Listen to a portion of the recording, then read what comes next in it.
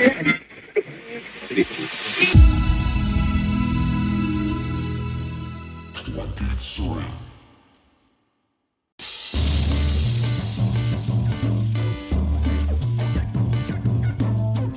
and welcome to Spotlight On, presented by Osiris Media. I'm your host, Lawrence Purrier. Today the spotlight shines on New York-based jazz innovators Jane Ira Bloom and Mark Helias, who join us to discuss their latest collaboration with drummer Bobby Previtt, 2-3-23. I'd like to read from Mark's notes for the album.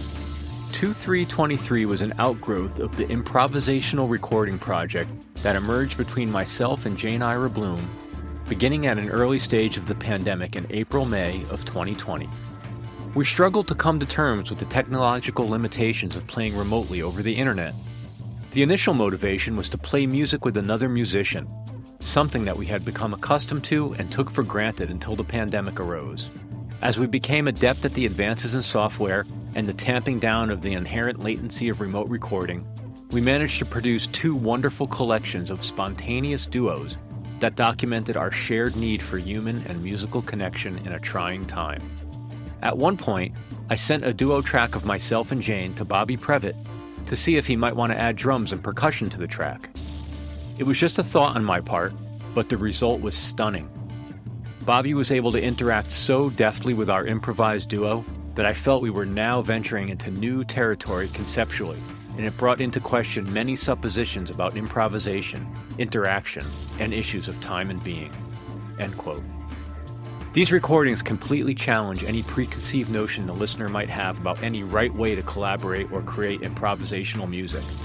To paraphrase Elvis Costello, talking about these recordings is like dancing about architecture, but we gave it a go. An enlightening and intriguing conversation was the result. I hope you enjoy.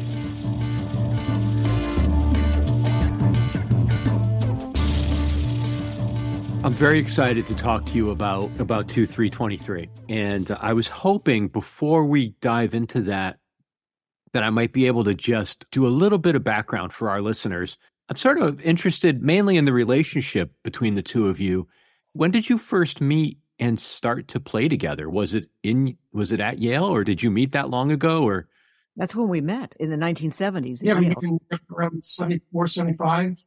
I arrived in New Haven in 74 in the fall. Jane, you were there already. I was there in 72. Yeah. So I think we met through the Yale Jazz Ensemble first, probably. No? Yes, no, probably right? That, or probably through Anthony Davis's group that you were in, and then I used to come see you. We play opposite each other a lot, I remember. Yeah. She was in a band called the New Haven Jazz Ensemble. I think was that the name? Yeah, a long time ago. Yeah, long time ago. For what it's worth, I grew up just outside of New Haven. I'm from Hamden originally.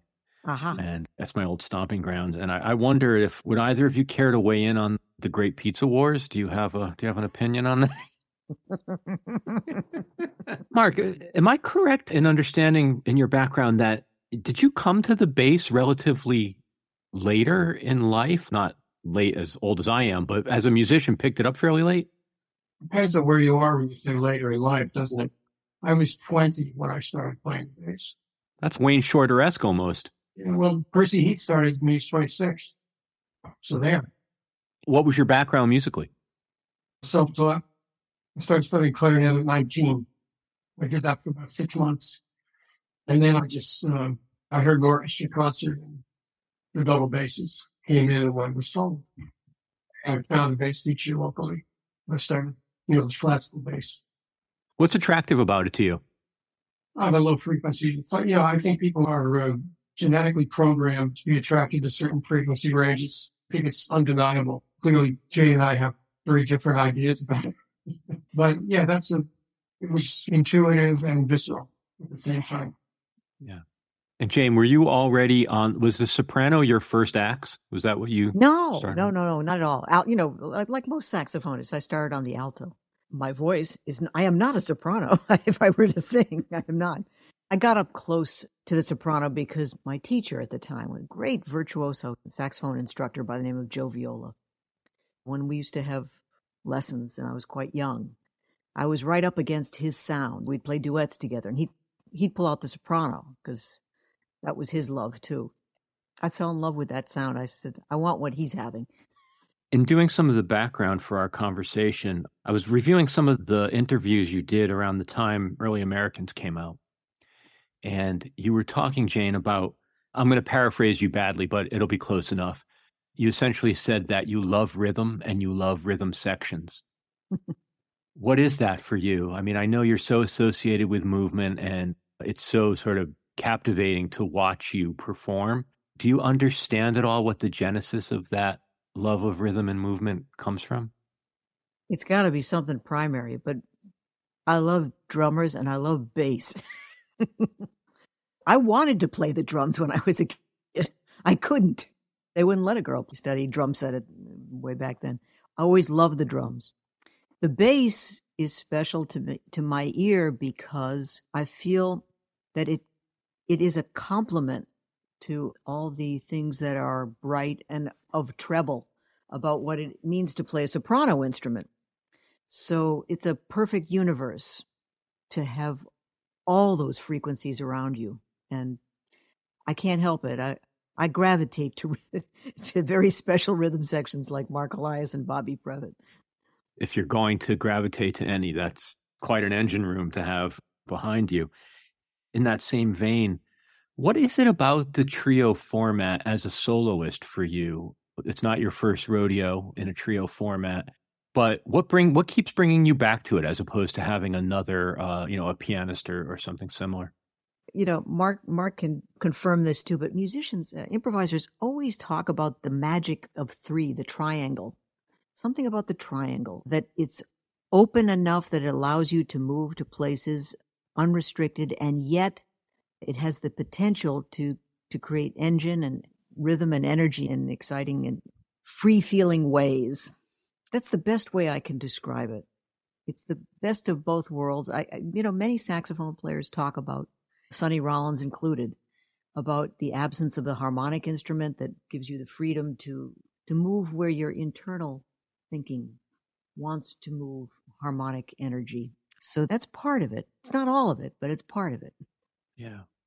As I was listening to these improvisations, I was thinking about some of the other trio dates that I returned to just personally as a listener.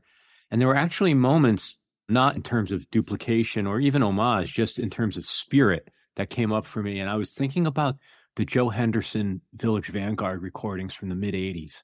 There's a delicacy of the interplay. You can stop reading. Yeah. Just so beautiful. And I heard a lot of that, again, more spiritual informing, not anything else, not implying anything else, but I heard that interplay and that delicacy. And that quickly allowed me to pivot to this other part of our conversation, which is that those recordings are exquisite. I wanted to talk a little bit, if you don't mind, if we could kind of look under the hood a little bit and talk about the recording of this project. It's very hard as a listener, once you know how it was created, to forget that. And as I was downstairs before we recorded, I was thinking, what a fun experience it would be to hear this record actually before knowing how it was recorded. Because one thing I would say, and I'm sure you know this by now, there's no asterisk. When I read the notes that that Mark wrote and then heard the music, I came into it thinking, like, are they making such a point of this so that my expectations are lower? Yeah. It was about honesty, Lawrence. We got to let Mark chime in on this, but it's please. about honesty. Spirited discussion amongst the three of us about whether we should talk about that or not. Initially, our idea was just put the music out there and do not discuss the process. So we batted that around because we didn't want it to become like the shtick of the record. Oh, they did it. No, we put the drums on afterwards. Right? Because for me, I ended up mixing it and mastering it. I listened to it a lot. Okay. And I came away with the belief that it really didn't matter how it was done because the result was the result, and which we're all very proud of. And I don't think that the process, it's an odd thing. I don't think the process actually imposed itself on the result. I would also give kudos to Bobby because he's the one that had to come in at the end and put his thing on. And the choices that he made were exceptionally intelligent and informed. And he also didn't allow himself to get completely familiar with the events. But apparently he has pretty good memory because he maybe listened once or twice and then did like first takes on most of the stuff. Wow. Yeah. And his choices were not predictable and not conventional, but not out of character at all. So in a way, it sounds like to me what would result if we just played together in a sense. Do you remember, Mark, when we were talking, what you said about, and this, I thought this was profound when you actually said it. It was like Bobby was already there in our minds. Mm. He was already there. We have such history playing together for such a long time that it became not important when, the timeline of when he was there already. That's incredible. Yeah, we went into the process actually quite innocently because Jay and I had put out the second duo record and we had recorded 47 tracks. So we had a huge surplus of pieces. So then there were these first choice tracks that became the second album. There was a lot of good music in there. So I just thought offhandedly sent a track to Bobby and said, would you like to put something on this just for fun? And he did, and I was knocked out. So then I started sending him more tracks. And then he said, why don't you leave 30 seconds on the front? So if I want to do any production. And I was like, great. So it was like that. And so we went into it not really knowing what we were actually doing. It just happened. So there's that. So in a way, the process was improvisational in the very nature of how it happened. That's beautiful. Yeah, which shows up. But the idea of telling people or not telling people was the big deal. And I decided, why don't we just say what we did? And if people can't get through that without some judgment or some blockage, it's the way it is. But this is the way it went down. We don't talk before. We just play. We don't talk about playing. We don't talk about what we're going to do or what we hope to do or, what this should or shouldn't be. We just play. When we sent it to Bobby, it was just, so what you want to do with this? That was it. What else you would say, Yeah. There were definitely moments where, as a listener, I was thinking that I would love to hear the two tracks sometimes because it to your point, it was really hard to believe that there weren't drums there in real time. There were a couple of moments, I won't belabor you by trying to isolate 5-second marks or whatever, but where there'd be a bass run or something. And I'd think, wow, there were not drums there? But like that it's really, I love the notion that the process was that there was an element of improvisation to the process as well. That sort of completes the tonal picture, I think, in a lot of ways. Yeah. How far apart physically were you all when you recorded? Jane and I are like 90 miles. Well, I was either upstate or in New York. Yeah. I'm in New York City. She's in New York City. I was here some of the time recording. A lot of the time I was up in the country, about 90 miles away. Bobby was in Hudson, but he, of course, stayed afterwards. She and I were like 90 miles away or 10 miles away. How much experimentation or how much work did you have to do to overcome any initial technical limitations? Like how much of a barrier was the technology? Persevere, man. Talking about that yesterday, before we did a little bit of recording on Sunday. When we first started, it was like in April or May of 2020. And it's terrible. I mean, it was Zoom sound too, right? Oh, it was awful. Beyond awful. We thanked each other because we hadn't played with anybody in like 2 months. Mm-hmm. And we realized we're kind of losing it here. Because, it's the pandemic. We didn't know what was going to happen. We're in a strange state. So even that terrible experience of playing with, huge latency and cutouts and just weird sound. You know how it was talking on Zoom where you talk and then somebody else is talking and you just cancel out, right? So that's what we've done. But over the months, the technology improved. People became more technologically aware. The software improved. Our internet connections improved. The understanding of how to avoid latency improved. it was a short period of time when the software was really upgrading every month, not just Zoom. We're using SolidWorks. We used a couple other different audio softwares, and we recorded in place. So we weren't recording what was going over the internet. Jane was recording at her place, and I was recording at my place. Oh, okay. Then I lined stuff up. Then he lined it up. Yeah. Because we would do like that, like that clap tag, just like in the movies, the old. Yeah, primitive SMPTE. Yeah. The interesting thing is primitive, right? As even our first attempts were in the beginning, and with the technology and the latency being awful. The interesting thing that we've talked about enormously since then was, with all those obstacles in our way, there's something, because of our improvisational background as improvisers, composers, we would anticipate each other, even when we couldn't even hear each other well enough. When we had just the littlest bit of information, we were still reaching out, how do I say this, even further with our ears to one another, trying to connect. And you'll hear, even in those early experiments, what excited us was we could still hear us reaching out to connect with each other in unfathomable ways. I don't know how we anticipate these things, but we did. There was one day, I think, where Jane couldn't hear me very well, or vice versa. So we're kind of like flying blind. And when I put the tracks together, they were still coherent musically. It was surprising, because the other part of it is I hadn't heard what was happening at the same time in real time. So the first time I heard it was later. And yet I heard something, but not anything clear, So that sort of concurrence and creativity is what sustained us in a sense, when we were flying so like blind. Yeah, the connectivity is what excited us so much that we persevered on, making it better, finding the better software to play it. It's what pushed us forward. It's hard not to be intrigued by kind of the metaphysics of it, and actually the physics of it. I mean, just the distortion of space and time that is going on. To hear you talk about it, to hear the end result, yeah, very hard to untangle exactly what was happening there as two human energies try to find its connection. I mean, it's not trivial.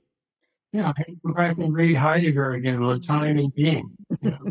Only kidding, but it's kind of like that. It's mystical, the neuroscience of what's actually going on in our brains, based on our history, based on what we know and what we do in the moment when we have less information than we normally have to communicate. Yet how connective we proceed. Something amazing is going on in our minds. That's all I can say. Yeah. We'll be back with more Spotlight On, presented by Osiris Media, after this break.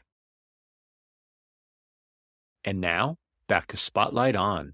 I talked to a lot of artists, primarily recording and performing artists, and it does seem that, especially amongst improvisers, a lot of them do follow a mystical path or tradition, or at least enjoy contemplating those things and reading about them, so they become versant in, I think of even things that borderline on modern psych, like Gurdjieff comes up a lot when I talk to artists. And I'm curious as to, before this experience, did you view what you do, or was there that component to how you thought about creativity and improvisation? Do you think about it through a psychological or mystical, spiritual lens?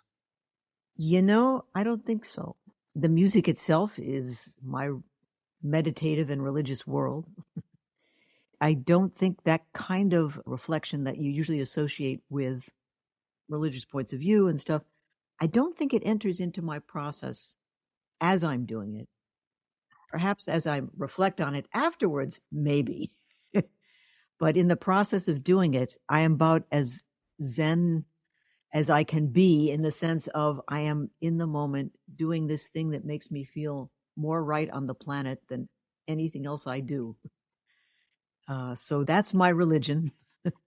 I have other practices that I do, not directly related to music making, but of course that it must all relate. But we should ask Mark, he might have different thoughts on it. Well, I related probably more quantum mechanics and things like that. In teaching, doing a lot of teaching of improvisation in master classes and sort of week-long residencies where I work with an ensemble for a whole week. We're talking about what is this process and what's going on. And, one of the questions I always had was like, who's minding the store? For example, the only time you can effectively do anything, change anything is now, which is however you measure now as a millisecond or a minute or a breath or whatever. So meanwhile, you're activating sounds over a timeline in individual moments. And maybe you have a sort of overarching idea that you're trying to get through. But ultimately, you play for 10 minutes and there's an arc to that, an improvisation. That is, if it's captured in recording, you can actually observe it on the timeline. So the question I had is if it makes sense, if there's a coherence to it, is there a structure to it, whether like a composition, how does that happen when you're busy activating sound in the moment? So the only thing I came up with was that there's probably some sort of process in the brain and another form of intelligence or another operating system that's going on in the background that has a sort of the vigilance that's, observing the arc over time. It's the only thing I can come up with because it seemed like I was very busy in the moment doing these things and convincingly putting something forth, an idea in the moment. And yet all those ideas added up to something that seemed coherent in the end. And I'm not just talking about me, but I'm talking about the process of improvisation. So you're playing with no preconceived notions and no particular form, no harmonic structure, but then you create them on the fly or you create them in time. That also relates to the whole idea of existentialism in the sense that, you're looking at your existence. That's what you're doing, which is fleeting, and yet it's in a continuum. So all the paradoxes that come along with that are inherent in improvisation to me. I think that's one of the most fun. I mean, other than as a listener being able to consume the output, I think that's one of the most fun elements of thinking about that real-time composition that is improvisation, to get right to that moment you're talking about, whether it is a nanosecond or a minute, whatever it is, what is actually happening at that moment in time when the player's playing and creating and being and thinking and not thinking.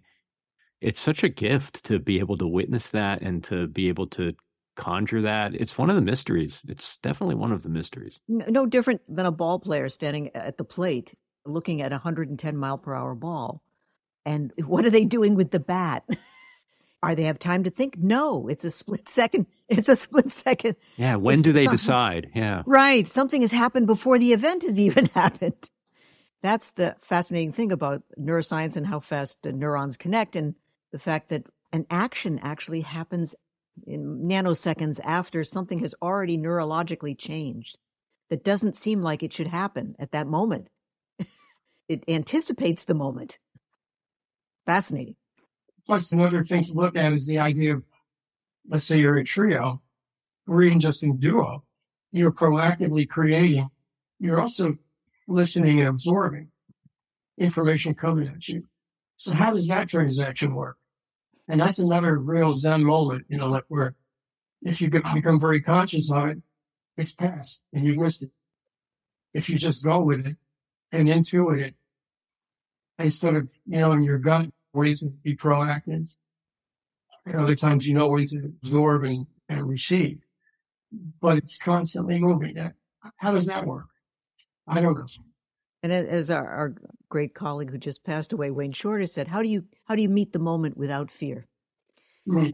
Without fear is what you come to after you've spent a lifetime making these split-second decisions. And you get used to the process of doing it. You're not fearful of it. It's like diving off the high board. And if both musicians or two or three musicians are in that same state, miraculous things can happen. One time I was on a train in Europe, and I was asleep in this compartment by myself, and this guy and this woman came in. And I woke up and we got talking, and he was a free climber. a rather famous free climber. And he showed me a big article in Gentleman's Quarterly about him. He had retired, and he was doing like the motivational speaking for corporations and stuff like that. But meanwhile, he asked me what I did. I bring an instrument with me, and I said, "Oh, I'm a musician." And we got talking about improvisation, and he said, "Well, that's kind of like what I do, man. You go out there, you don't know what's going to happen." And I said, "Yeah, but I'm not going to fall off a mountain." Right. He's climbing in Peru, and he fell 75 meters or 75 feet. And he was in his 30s. He said he realized it was time to hang it up because he had lost the edge for that. But, talking to him about this idea of this like extremely exciting adrenaline producing activity and the seeming precipice we were on as improvisers, not to equate them, but there is a process involved in that. And he recognized it immediately, which I thought was really interesting, that he transliterated his experience to that of music very quickly. I love the expression. I think, Mark, it was a pianist, Fred Hirsch. We were on the road once or something, came up with the phrase, and I've always remembered it: jazz without a safety net. That's what we do. It's jazz without a safety net. Well, I was thinking the climber, he'll only fall off the rock and hurt his body. You'll be embarrassed. You'll hurt the pride, which is, it takes a lot more to get it.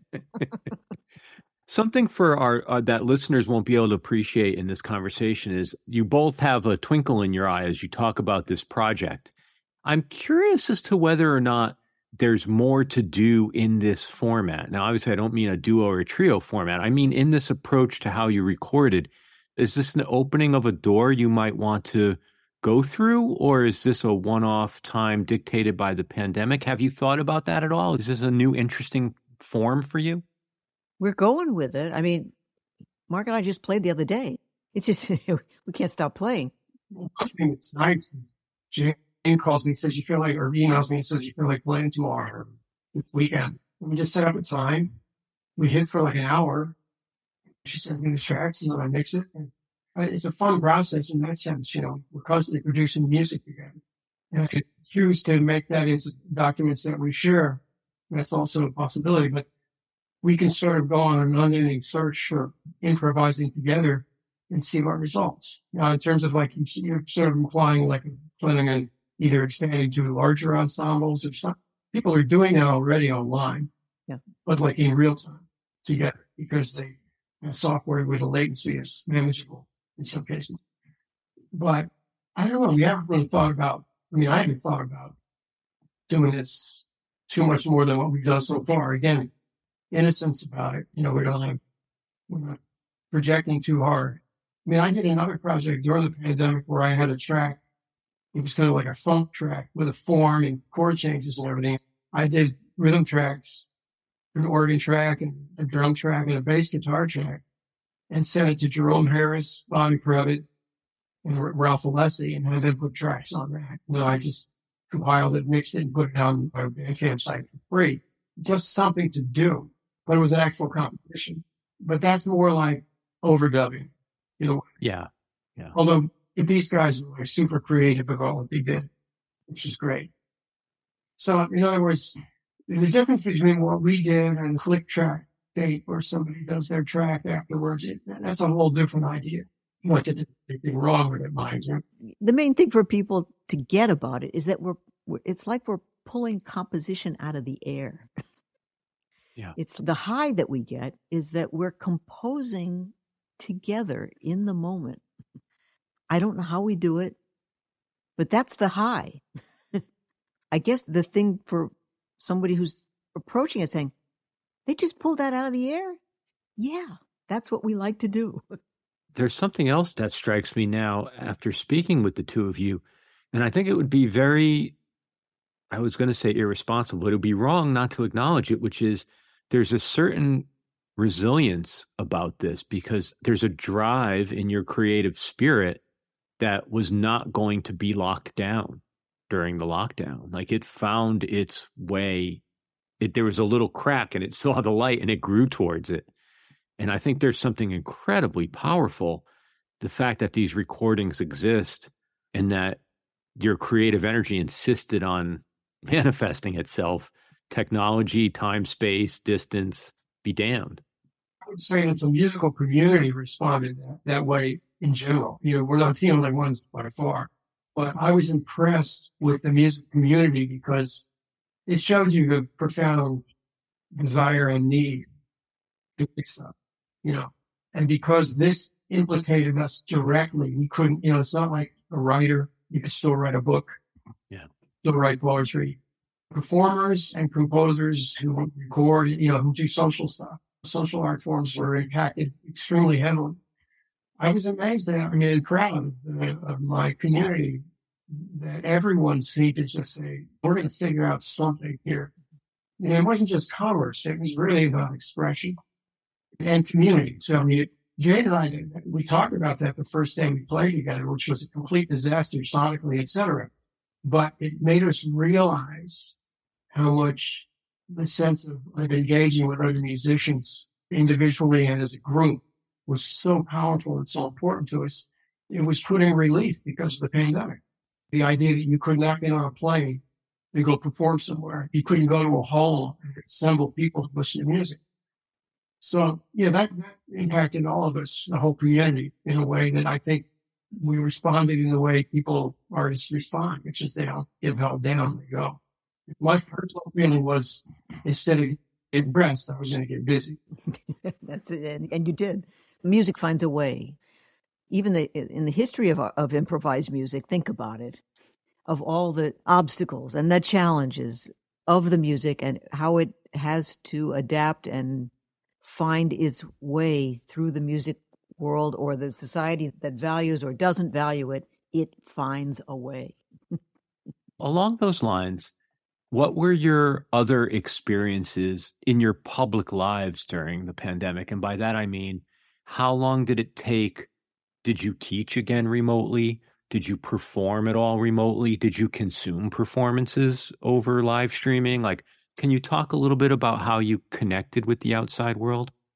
I became extremely active performing remotely with composer Sarah Weaver, even some awful Zoom concerts that I did. I teach at the New School for Jazz and Contemporary Music, and Allison Miller and I did a Zoom concert. Again, the latency was just awful, but the connective feel was amazing. Yeah. That then generated another project that even Mark was involved with too. It became a way, when we couldn't perform live, of connecting and performing with musicians in the best way we could. Yeah, I did teach remotely for almost a year. Was it a year and a half? However long it was, yeah. Same thing. We found a way, and it felt bad for the students, man. It was rough, really rough. But having some connection as opposed to nothing, it was better than nothing. That's all I can tell you. Better than nothing. So persevered through that. And, I'm back teaching in the classroom, and I still got my mask on, but we're doing it live. So we found our way through the hardest time of the pandemic. Did you consume any performance as an audience member? Did you watch any live streams, or did you engage that way at all? Live streams. I'm not sure I watched a couple of live streams. Not much. I did. I remember my buddy Ori Evans was doing stuff in Philadelphia outside of Brownstone in the open air. And it was great. He's doing it either weekly or something like that. And different musicians would play. And it was really wonderful to see. Mark, tell them about that time that you told me you and Friedlander, or who was it, and you went out, played underneath the highway in Jersey? Oh, no, that was Tony Mountain organized these amazing things under the New Jersey Turnpike in Jersey City, New Jersey. I mean, it was noisy as hell. You hear the trucks going over, but we were out there playing, and we recorded it. He released an album. He might release more than one. We had one of the bands was Michael Formanek on bass, me on bass, Jeff Smith on drums, Tim Burning on alto, and Tony on tenor. And then we did another one with Chris Hoffman on cello, Billy Bates on drums, Melody on tenor, soprano, me on bass. There were just these playing sessions outside. And there would be these skateboarders would come down there, and it was under the ghetto shit. It was great. That's amazing. One of the experiences I had with watching shows was, I don't know if either of you have played this room, but there's a room out here in Seattle called the Royal Room. Oh, yeah. Wayne Horowitz is one of the co-owners. Every year they do a Hanukkah show of the music of Masada. The first year of the pandemic, they did the show. So the Royal Room was empty except for the band and the film crew, and they live streamed that. It was far more better than nothing. It was great. Yeah. But this year they did it back in person, and there's nothing quite like seeing that songbook played live. It's one of the things I miss about New York. I was in New York for most of the 90s and up until a few years ago. So seeing all those great bands at the old Knitting Factory and Tonic and the Stone, it was quite a time for that scene. Tonic. Joe and I were just talking about Tonic. I'm missing Tonic these days. That's phenomenal. Yeah, with Zorn's birthday coming up again, I remember those. I guess it must have been his 40th birthday at the old Knitting Factory, and then his 50th birthday at Tonic, and those were great shows. What a great room. Miss it. Actually, they had to close supposedly because they were going to tear the building down, but they built over it. It's still there. The actual building that it was in didn't be going away. I don't know what the rent's probably $50,000 a month. Yeah. So now that the world's back to, I guess, normal, this is our normal now. Are you back to normal? Are your lives and careers and performing lives, is there a new normal for you, or is it we've picked up where we left off? How have you integrated what we've all been through and what you've been through? So I started touring in Europe again in 21. Wow. It's dicey still. You had the test and all this. It was 21, and 21. And I started performing, I think the first gig I did after the thing started was in September 20, perhaps, outside somewhere. Of course, the dates are a little unclear. I could be off by... The third of COVID is how I refer to it. But I do know I went to Europe when we had to, at a time when if anybody tested positive, the tour was pretty much in jeopardy. If you had a trio, you had a couple of friends of mine who had things happen where they tested positive and they had to bail. And sometimes the tour was done as a result. So it cost a lot of people a lot of money. Yeah. I did a tour with Uri Kane and also a tour with Eric Friedlander and Quartet, where we got through all those tours with nobody tested positive. But we had to jump through some hoops to go from country to country. Certain countries are very restrictive about the test. You had to get a test shipped on a day, etc. It was a little more stressful. But I also, the last gig I played in Europe before the pandemic was February 8th, 2020 in northern Italy. We're a week later. Oh, yeah. I forgot about that. Crazy. And the hospitals were overrun. I had just gotten around every time. Remember, we played in a really crowded club. Yeah, I forgot about Italy. You forget all these anecdotes or episodes now from the other thing. When you were first talking about playing in April and May together of 2020, I was thinking that's when we were still measuring it in like 2-week increments. Like, oh, maybe we'll all be, this will be, what did they call it? Flattening the curve. We're going to flatten the curve. It was a very strange time. Yeah. How about you, Jane? Are you feeling life and career is back to normal? Not yet. No, I'm not as brave a road warrior as Mark is, but I'm getting there. I'm getting there. How about the New York scene itself? Are the rooms back? Are there places to play? Can an artist have their livelihood in the New York region at this point? Well, that was a question before the pandemic, wasn't it? Yeah, that's fair enough. The activities are going. I mean, I went to Vanguard the other night to hear some musicians, and, there's little things going on all the time in town. Disease is going, Lincoln Center's going, all little venues in Brooklyn. My students who are living not in Manhattan's over, they're living, working, playing in Brooklyn and in the outer boroughs, and there's always something that they're doing. Something's going on in whether it's the home loft thing or whether it's the small venues that just pop up for them to play, and that never died. Yeah, this process and this sort of culture of self-determination in music has been etched out for the last 100 years. Every 5 or 10 years, they say it's finished, it's over. And we did a recording ban in the 40s and the 30s, Depression, the war, Yeah. Finances, the Jazz Hater closed. That was a big loss. That was a good venue. I love that room. Yeah, but other things have popped up. Yeah, that's sort of the nature of any city, and I guess our New York in particular is sometimes your old haunt is there you can still go back now, and other times, you walk by something and it's now a skyrise or what have you. But I have to thank you both so much for your time and for sharing this recording. It's really special music. Like I said, no asterisk or caveats needed. No concession to the... Can we quote you on that? I love that phrase. No asterisks. No Please. asterisks. Royalty free. That's my contribution to the community. Thank you. Thank you so much, Jane Ira Bloom, Mark Helias, and in absentia, Bobby Previtt. As always, thank you for listening to Spotlight On. We're presented by Osiris Media. Executive producers are Lawrence Purrier, RJB, Brian Brinkman, and Matt Dwyer. Our producer is Michael Donaldson, and our theme music is by Q Burn's Abstract Message.